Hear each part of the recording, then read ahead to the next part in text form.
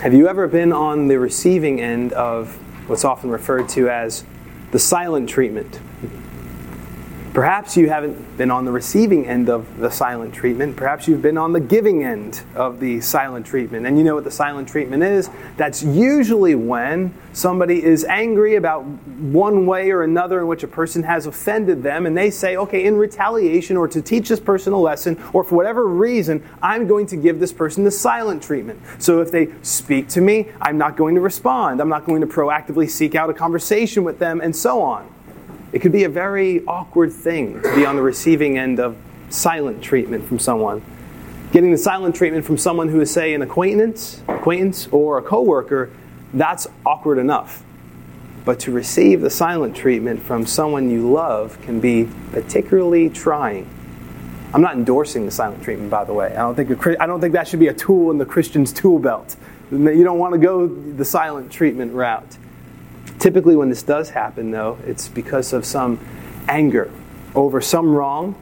It could be an actual wrong, it might be a perceived wrong, and that's usually the cause for silent treatment.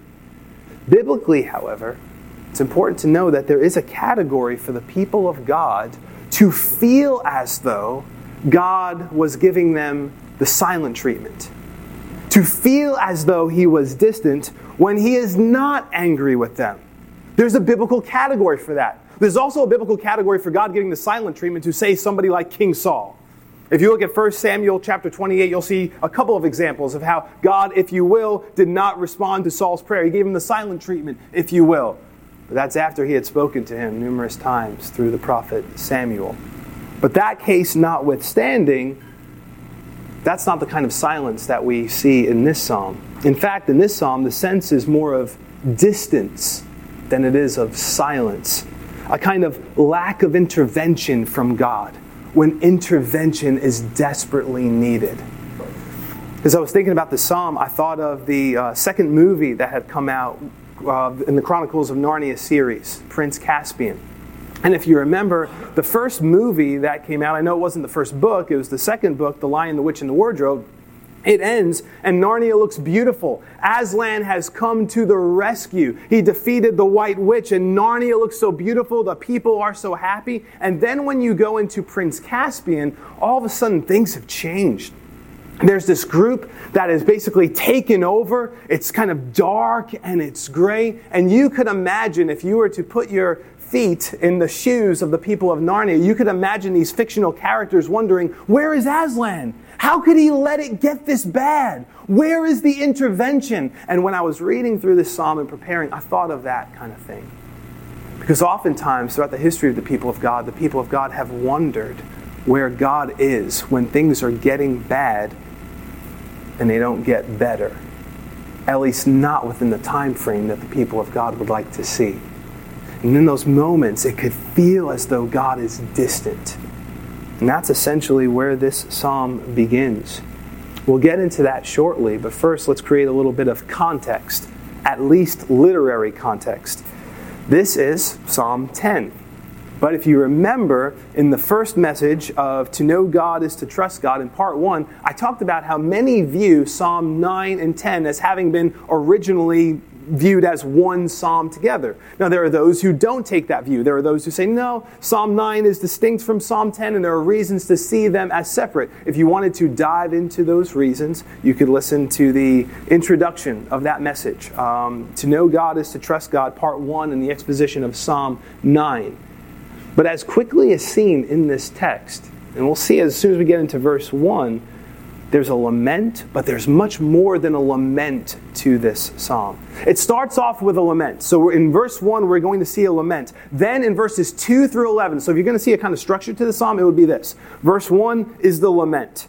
Then in verses 2 through 11, we see an extended description of the thinking of the wicked and the behavior of the wicked.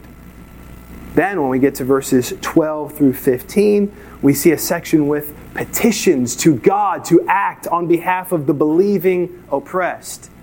And then in verses 16 through 18, we see triumphant declarations of Yahweh's kingship and the expectation/assurance of His righteous judgment on behalf of His humble and afflicted people. So that's kind of the breakdown, right? Verse 1 is the lament. Verses 2 through 11, extended description of the wicked, the way they think, their behavior. Verses 12 through 15, we see some petitions for God to act. And in verses 16 through 18, triumphant declarations of God's kingship and the expectation of His righteous judgment. With that being said, let's get into the text. We begin in Psalm 10, verse 1, where we read, "Why do you stand afar off, O Lord, or O Yahweh? Why do you hide in times of trouble?" Now, perhaps the first thing you notice is that the language is noticeably strong. The picture painted by the words of the psalmist here. Now, again, this might have been connected with Psalm 9, so we could say then definitively in that case that David is the author. David may or may not be the author in this case because there is no superscript to this psalm. But nonetheless, this language is strong. It was as if the psalmist, knowing that God is near to His people, nonetheless expresses the feeling as though the God who is an ever-present help in times of trouble was nonetheless in this moment standing afar off. That's how the psalmist felt in this very moment. Now earlier in Psalm 9, David wrote, "The Lord, or Yahweh, also will be a refuge for the oppressed, a refuge in times of trouble." And yet here he is, David, potentially, assuming David is the author of Psalm 10, or the psalmist nonetheless, here is the psalmist asking the Lord why He hides Himself. You see the struggle there? The Lord will be a refuge for the oppressed. But yet in the beginning of Psalm 10, it's, "Where are you? Why do you stand afar off?" The picture painted here is as though, this is not true, but the picture painted, the feeling that's communicated is as though God is kind of aloof and indifferent. If you've ever committed that sin where you've walked by somebody who's needed help, and maybe you've looked the other way so as not to make eye contact with them, and you've kind of avoided interaction with them, it's like you kind of just were looking the other way. It's like you hid yourself. That's how the psalmist felt in this moment, as though God was standing afar off, as though He was indifferent, as though He was hiding Himself, as though He was hiding His face from His people. So he asks the question, why do you stand afar off? Why do you hide in times of trouble? I think it's good for us to remember that this has been, and oftentimes is, the experience of God's people.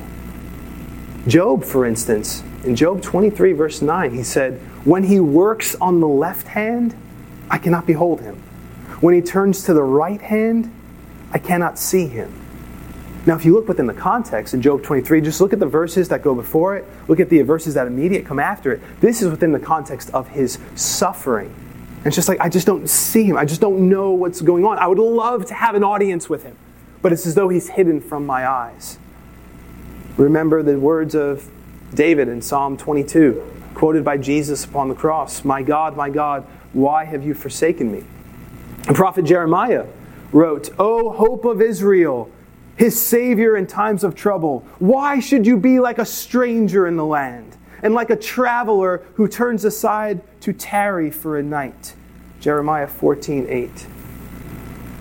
So if you ever feel like God is standing afar off amidst your times of distress and trouble, I would encourage you.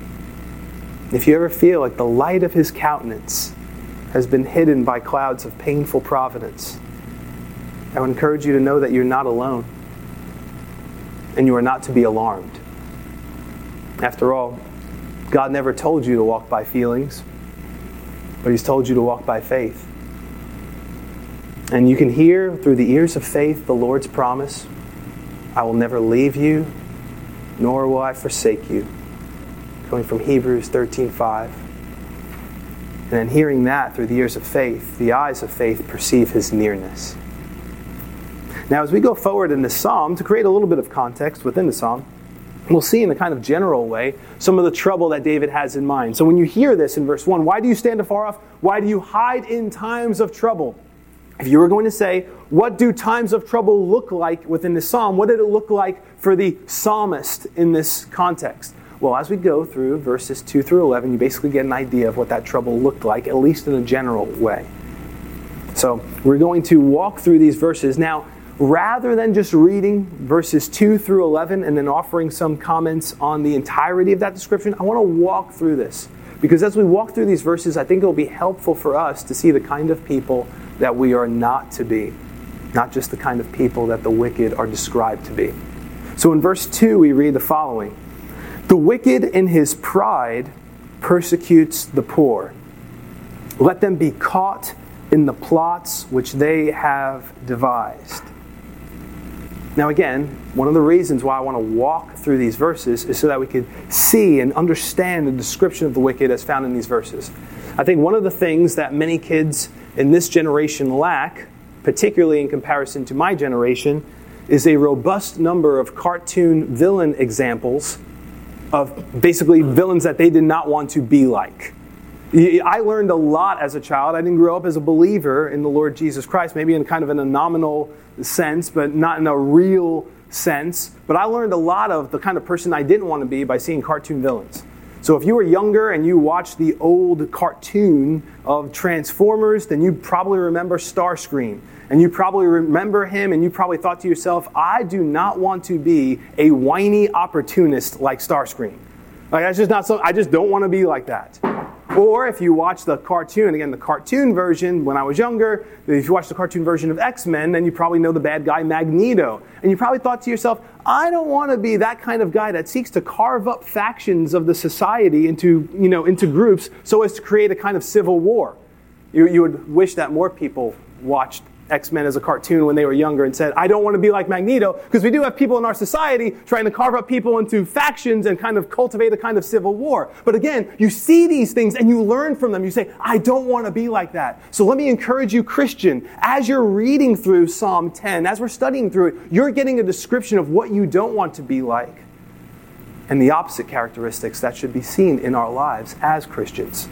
So first here we're told, the wicked in his pride persecutes the poor. So you'll notice that the wicked follows the path of the bully.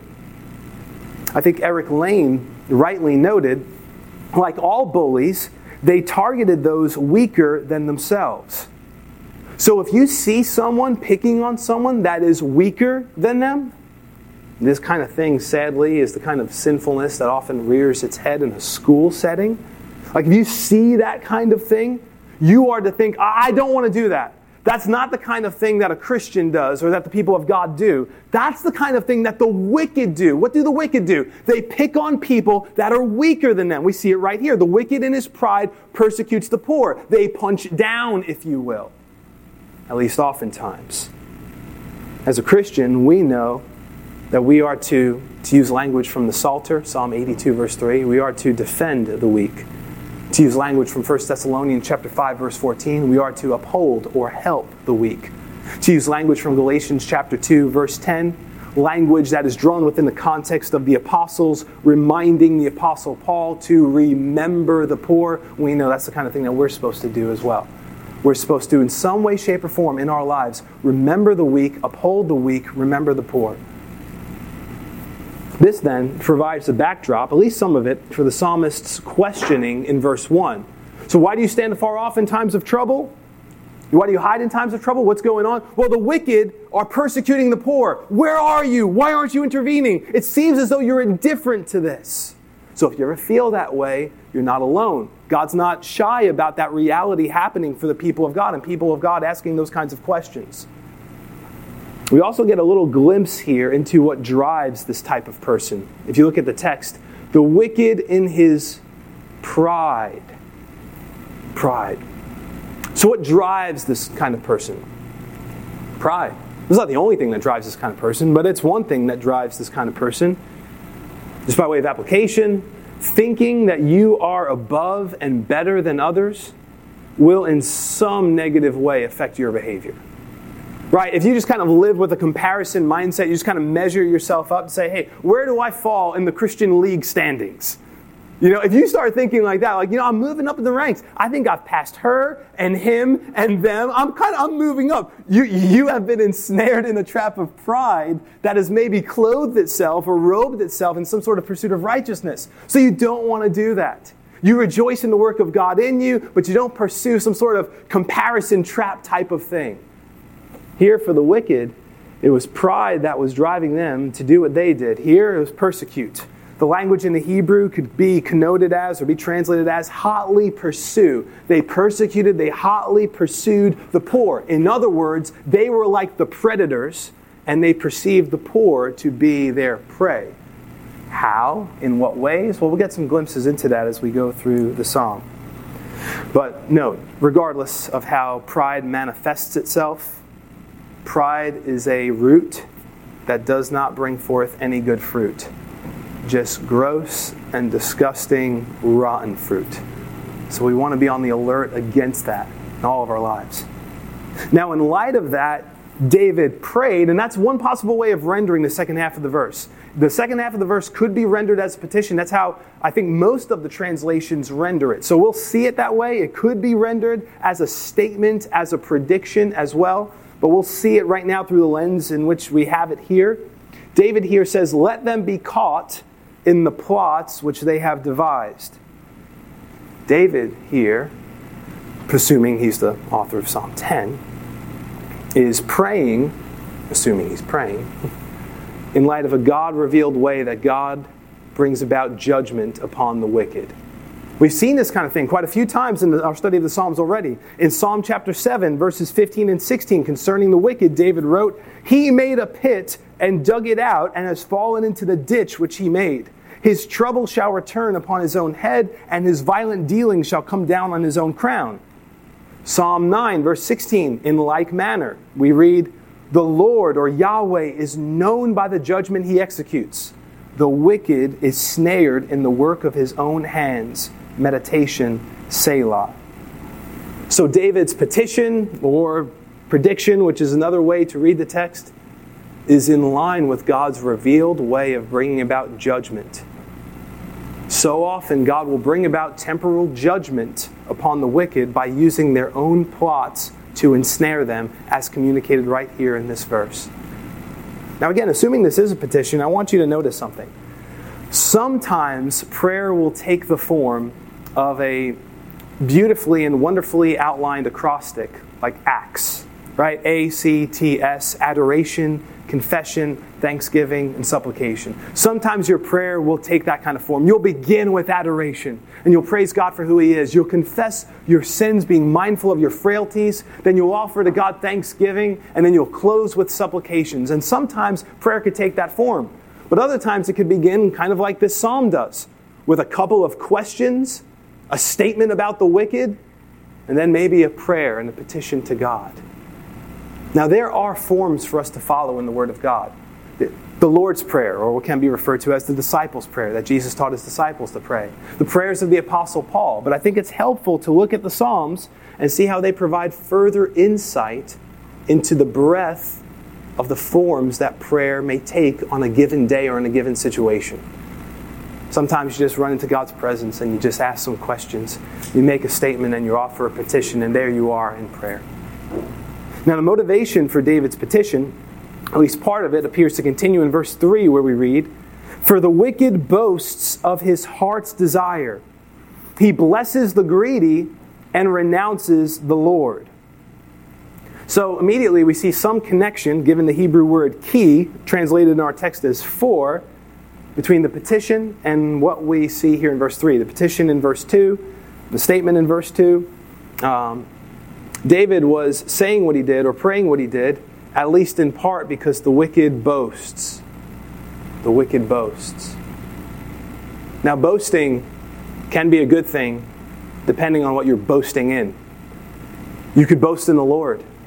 You see the psalmist do that. Psalm 32, verse 4. 1 Corinthians chapter 1, verse 31. "Making the Lord your boast. He is my God. He is my helper. He loves me. He sent His Son to die for me." You make the Lord your boast. You can make the cross your boast. The Apostle Paul spoke of doing that in Galatians chapter 6, verse 14. He talked about the cross of the Lord Jesus Christ being his boast. You could boast in the work of God in the people of God. We see Paul tell the Thessalonians that he boasted about the work of God that was happening in their lives. You could boast in your infirmities. You could say, "I am weak. I am a lowly, weak person, but I serve an amazing and strong God." You could boast in those things. You have biblical reasons for those. But that's not what the wicked was doing here. The wicked was boasting of his heart's desire. Now the word for boasts here in Hebrew, in its inflected form right here, is hallel. It could speak of praising. So the wicked boasts, he celebrates, he praises. And what does he praise? His heart's desire, his fleshly cravings, the things in which he or she delights in, or the greed that they long to see satisfied. So in other words, they have these ungodly wants, and they celebrate them. They love them. They love to talk about them. Just take for one example, for instance. I get this example from the second half of this verse. It says he blesses the greedy. We'll speak about that in a moment. So one example of boasting, a wicked kind of boasting, would be boasting in, say, for instance, money. People can boast in money. They could boast in having it. They could boast in spending it. They could boast in earning it. They could boast in what it can do. Do you understand what money can do? Everybody needs money. Do you know what money can do? They can make their boast in it. They can make their boast about a whole bunch of things in relationship to money. I mean, boasting can be applied to a bunch of things besides money, but that would be one, for instance, of how the wicked makes his heart's desire his praise, his celebration, his boast. Now notice here, we're told in the second line that he blesses the greedy and renounces the Lord. He blesses the greedy. Could possibly be rendered as the greedy man curses and spurns the Lord. Because that word for bless could be rendered either way in this context. Either way, it's an outworking of wickedness. But assuming the former, as we see in our translation, as it's translated in the text, it shows the wicked's propensity for improper valuation. He blesses the greedy. In other words, he doesn't know how to form right value judgments. He doesn't celebrate, say, the suffering saint who isn't known by anyone, so to speak, in a third world country. But he celebrates the multi-billionaire who managed to pick himself up by his bootstraps. Maybe he gives no reference to God or Christ or the God of the Bible, but look at what they've achieved. Look at what they've built. Look at what they own. Look at them. He blesses the greedy. Now, the word for blesses here has the connotation of speaking well of. The word bless could have different connotations in different contexts. Here, the idea is speaking well. He speaks well of the greedy. They're the kind of people that he looks up to, so to speak. The kind of people that he celebrates. They've achieved something. They've done something with their lives. They are successful. They basically look, in this context of this psalm, they look unstoppable. And he blesses the greedy. So what does that show? It shows his propensity for improper valuations. Can't really see what's really praiseworthy and what isn't. And so he blesses the greedy. And he renounces the Lord. It should be no surprise that if one blesses the greedy and celebrates things that God forbids or loves that which God hates, that renouncing or reviling or despising the Lord should not come as a surprise. One is already on that spectrum when one lovingly embraces what God forbids. So far, this is what you're seeing so far. So far, you've seen that the wicked is a bully. You've seen that in verse 2. You've seen that the wicked is a boaster. You've seen that at the beginning of verse 3. And you've also seen that the wicked is a poor judge of what is and isn't praiseworthy. Now in verse 4 we continue where we read, the wicked in his proud countenance does not seek God. God is in none of his thoughts. Now, as is the case with some of the verses in this psalm, there's a question as to how that first line should be read. The text before us reads, the wicked in his proud countenance does not seek God. God is in none of his thoughts. It's possible to read the text this way as well. The wicked in his pride says he will not call it to account. There is no God is the sum of all his devices. Another commentary noted how the best sense of the verse might be, as for the wicked in the height of his scorn, God will not require.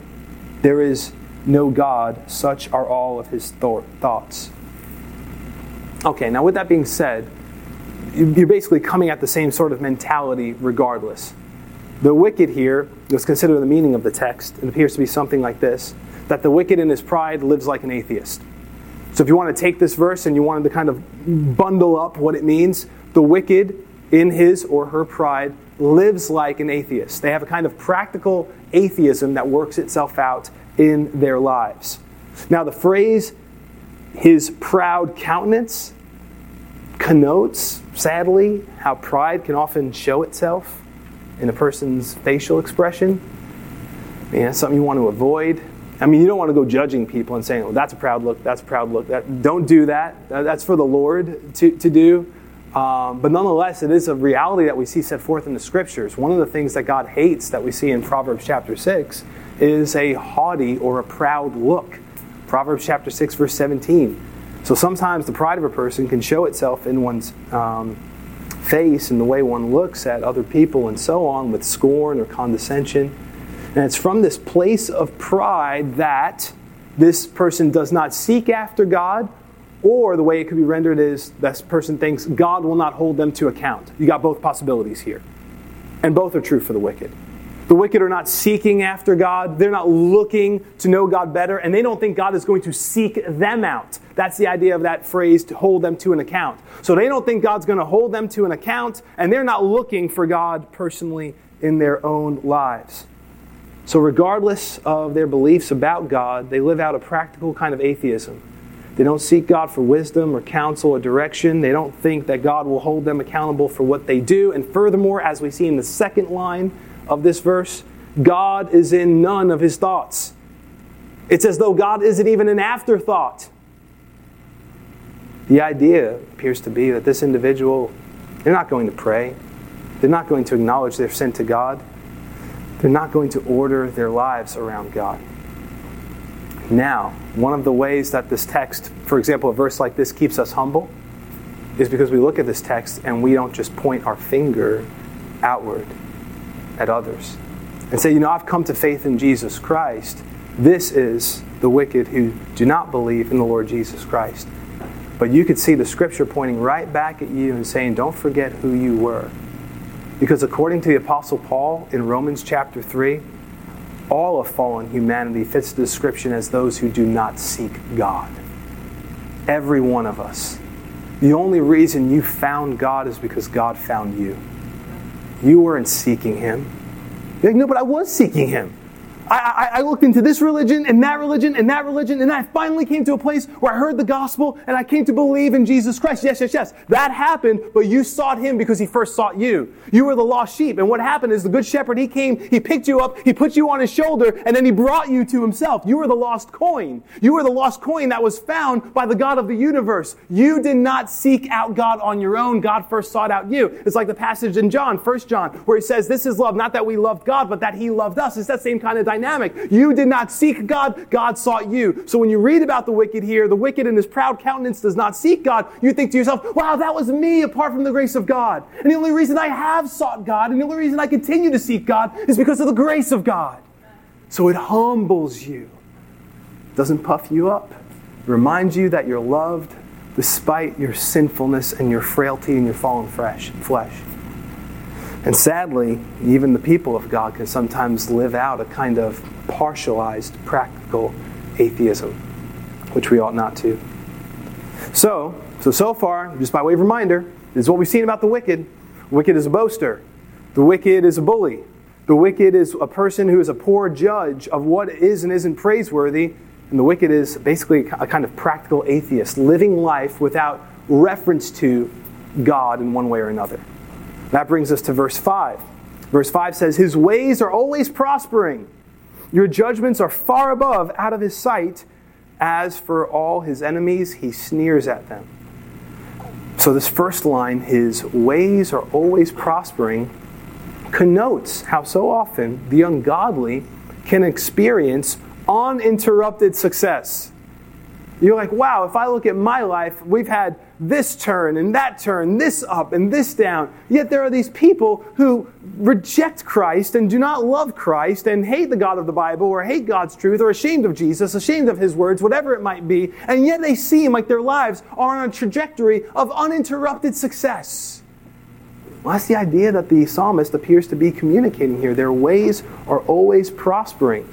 Now, as is often the case, and this is part of the beauty of studying through the text and walking through it the way that we do, the word for prospering here can connote strong or firm or stable. It has quite a few connotations. When you look at the way in which this word is used, it has quite a few connotations within the context. You're thinking something like prospering, or their steps are always firm, things like that. But as an aside, it is worth noting that the word could also be rendered as grievous. And we know from other Psalms that the wicked's ways do seem to prosper with uninterrupted success. Just consider the words of Asaph in Psalm 73, though there are many other examples. But this could be reminding us here that his ways, whatever they are grievous because he lives life without respect to or trust in God. So the psalmist may have that in view here. In one way or another, these individuals who live without reference to God and His truth, their ways are always grievous. You might say, considering the use of the word here, that considering when you consider the lives of the wicked, their ways are often prosperous and are always grievous.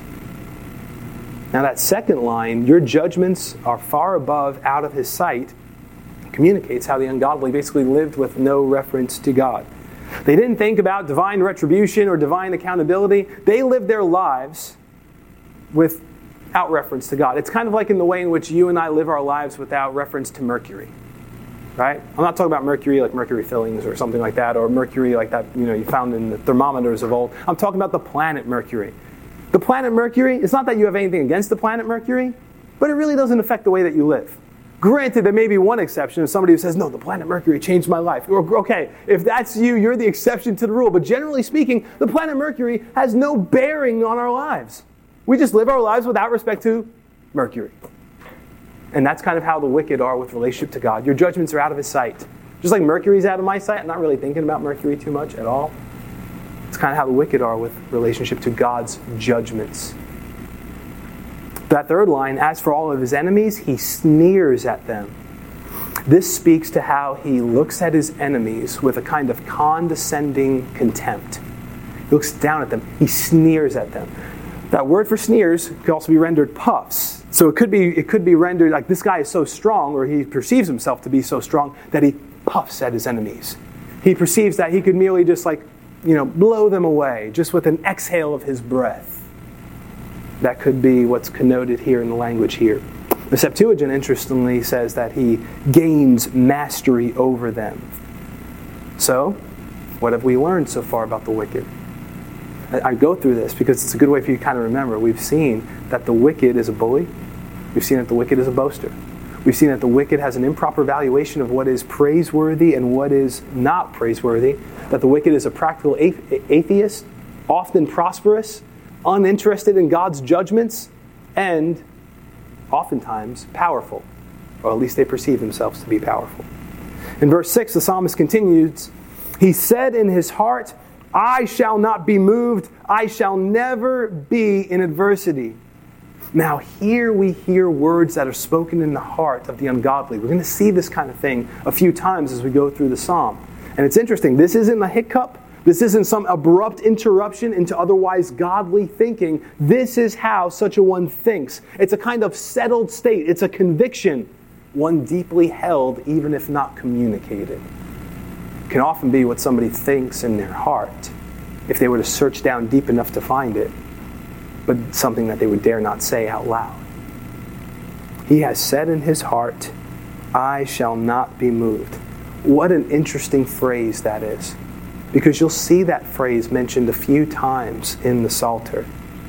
Alexander Maclaren had a message in which he dived into 3 times this phrase is used, and it was an excellent way to call attention to those verses. David used this language in Psalm 16. David said, because He, speaking of the Lord, Yahweh, is at my right hand, I shall not be moved. So David said that. But it wasn't this independence that he asserted in that moment. It was a dependence upon his relationship with God.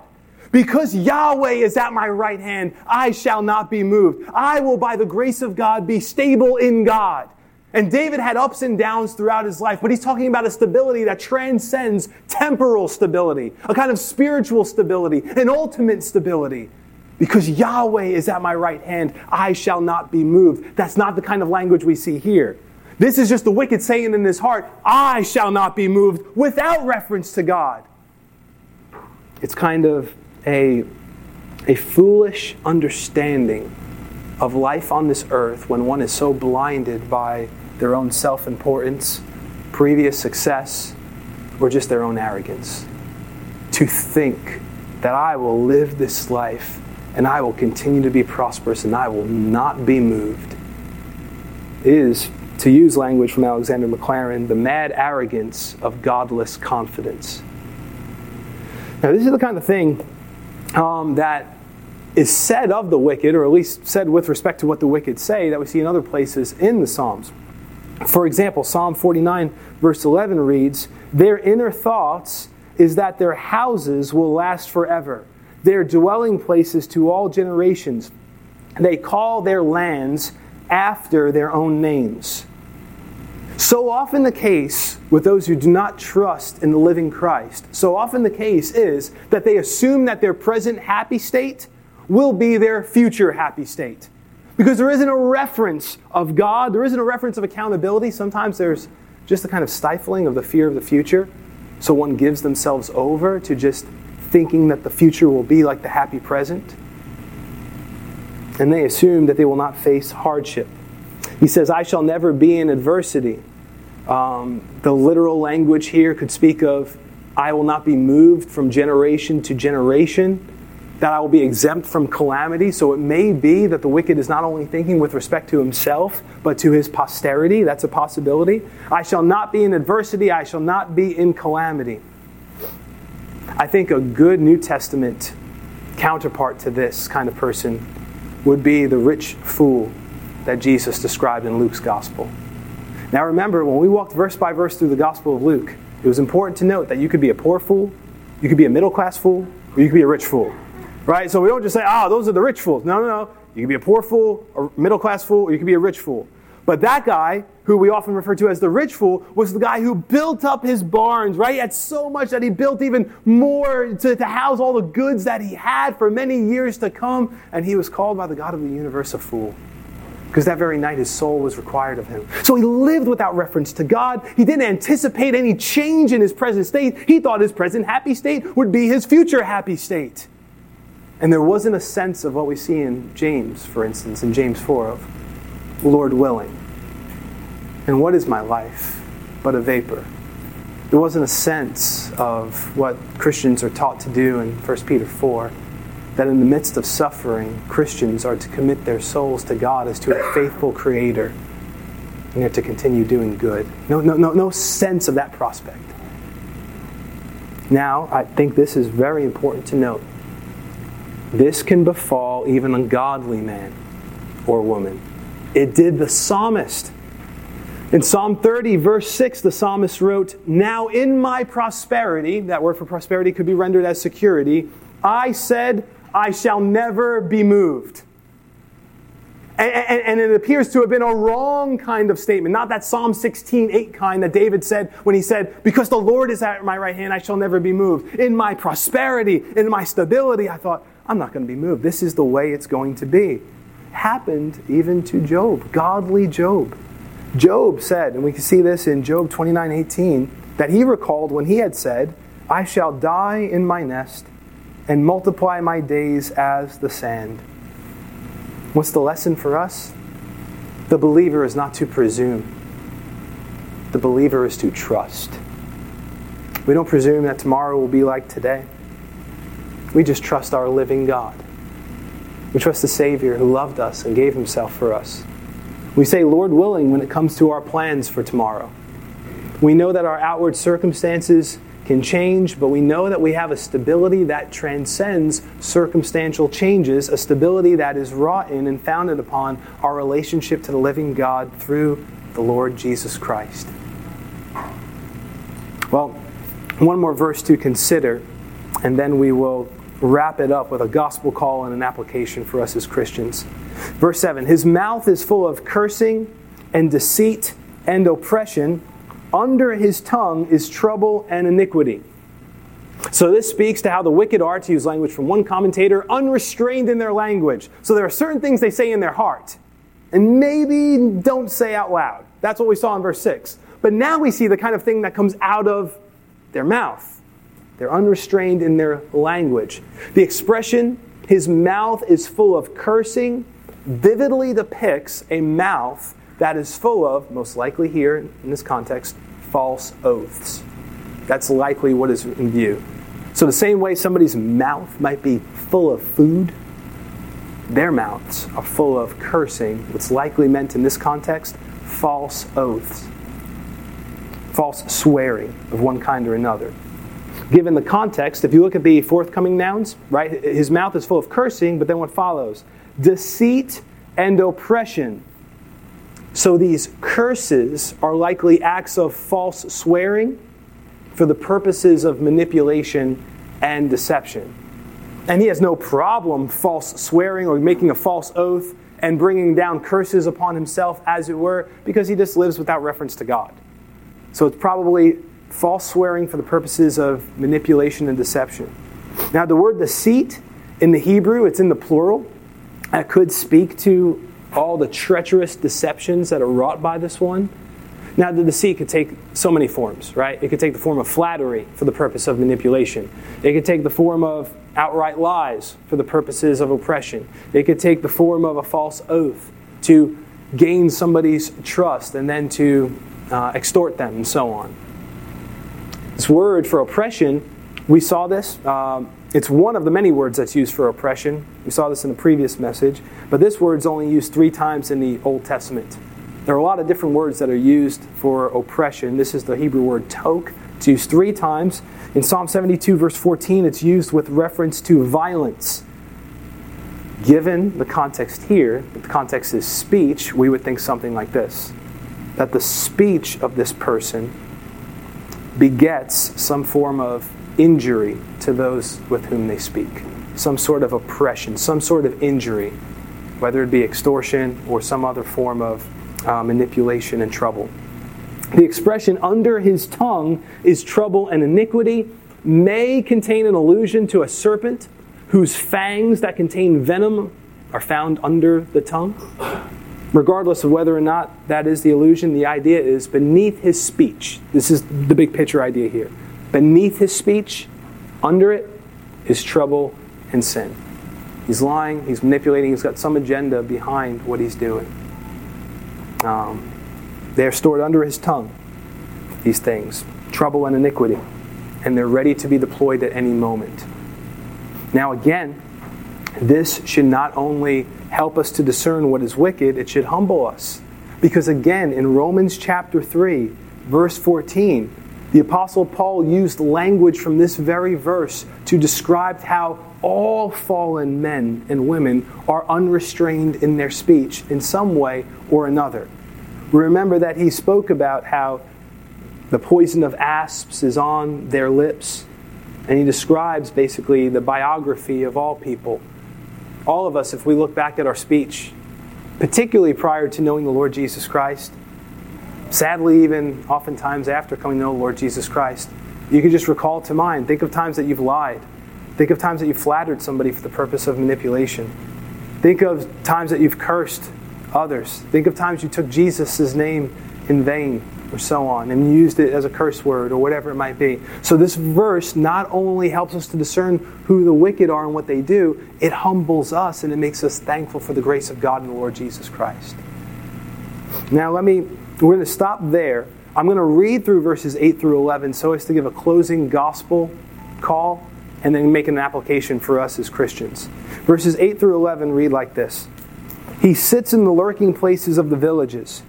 In the secret places he murders the innocent. His eyes are secretly fixed on the helpless. He lies in wait secretly as a lion in his den.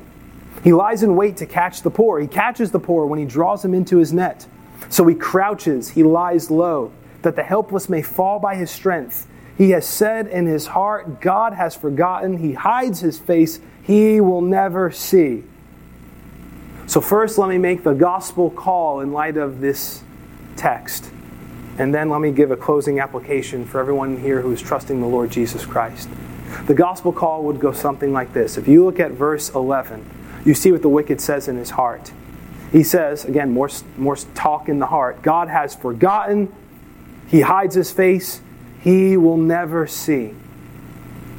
And I want to remind you that the God of the universe has not forgotten. He does not hide his face. He does see all things with respect to the sins that are committed against him. He knows it all.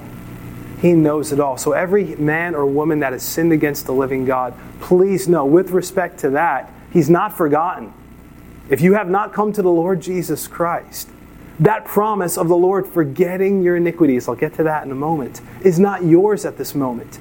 The God of heaven knows even the sin that you have forgotten. He has not forgotten. If you did your best, if you went home today, I'm not recommending you do this, but maybe it would be helpful, especially if you haven't come to the Lord Jesus Christ, if you try to remember all the ways in which you've sinned against God, all the ways you've sinned with your tongue, all the ways you've sinned with your mind, all the ways you've sinned in your actions, you will have forgotten so much. You may remember a lot, but you've forgotten so much. God has not forgotten any of it. And for every person who does not come to the Lord Jesus Christ, there will come a day.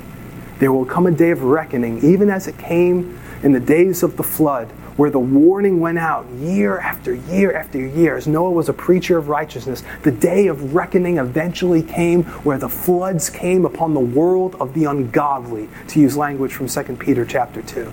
That day of reckoning will come. And every sin that you have forgotten, you will find out that the God of heaven is not forgotten. The books will be open, every mouth will be stopped, and the whole world will become guilty before God.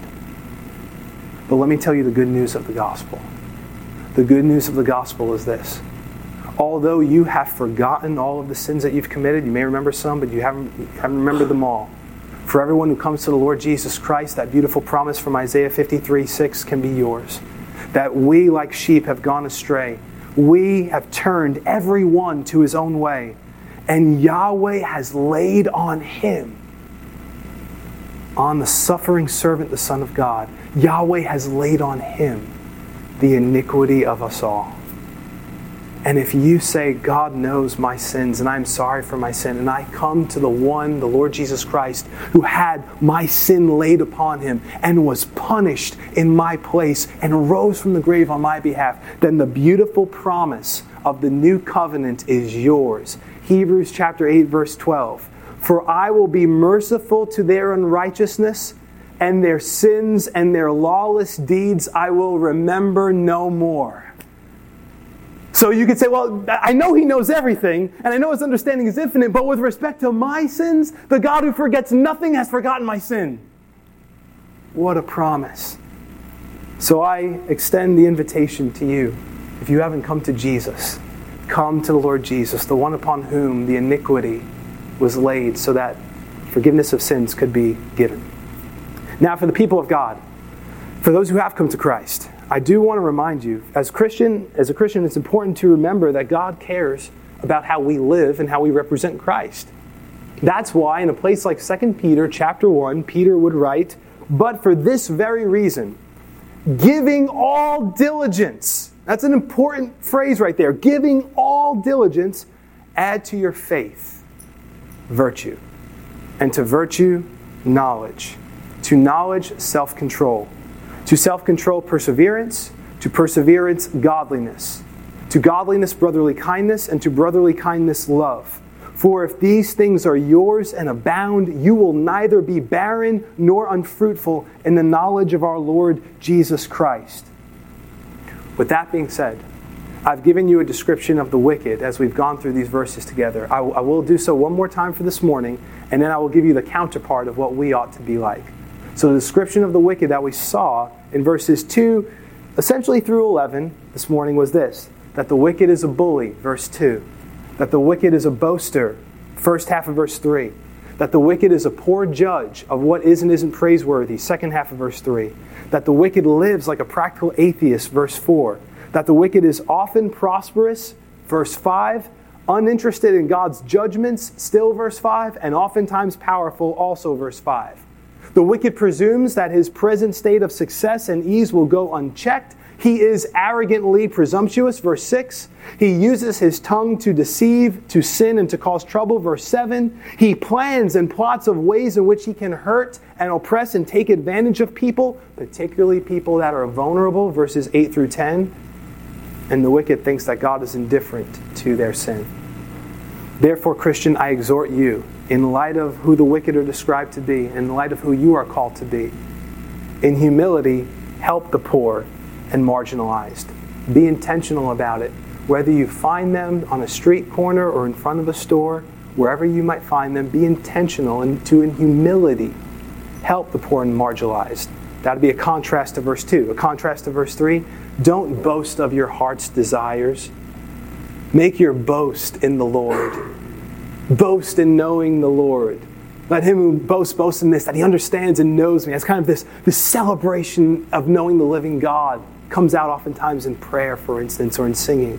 Boast in the cross. Boast in your infirmities. Boast in the work of God among others. That's a counterpart to verse 3. A counterpart to verse 4, seek God.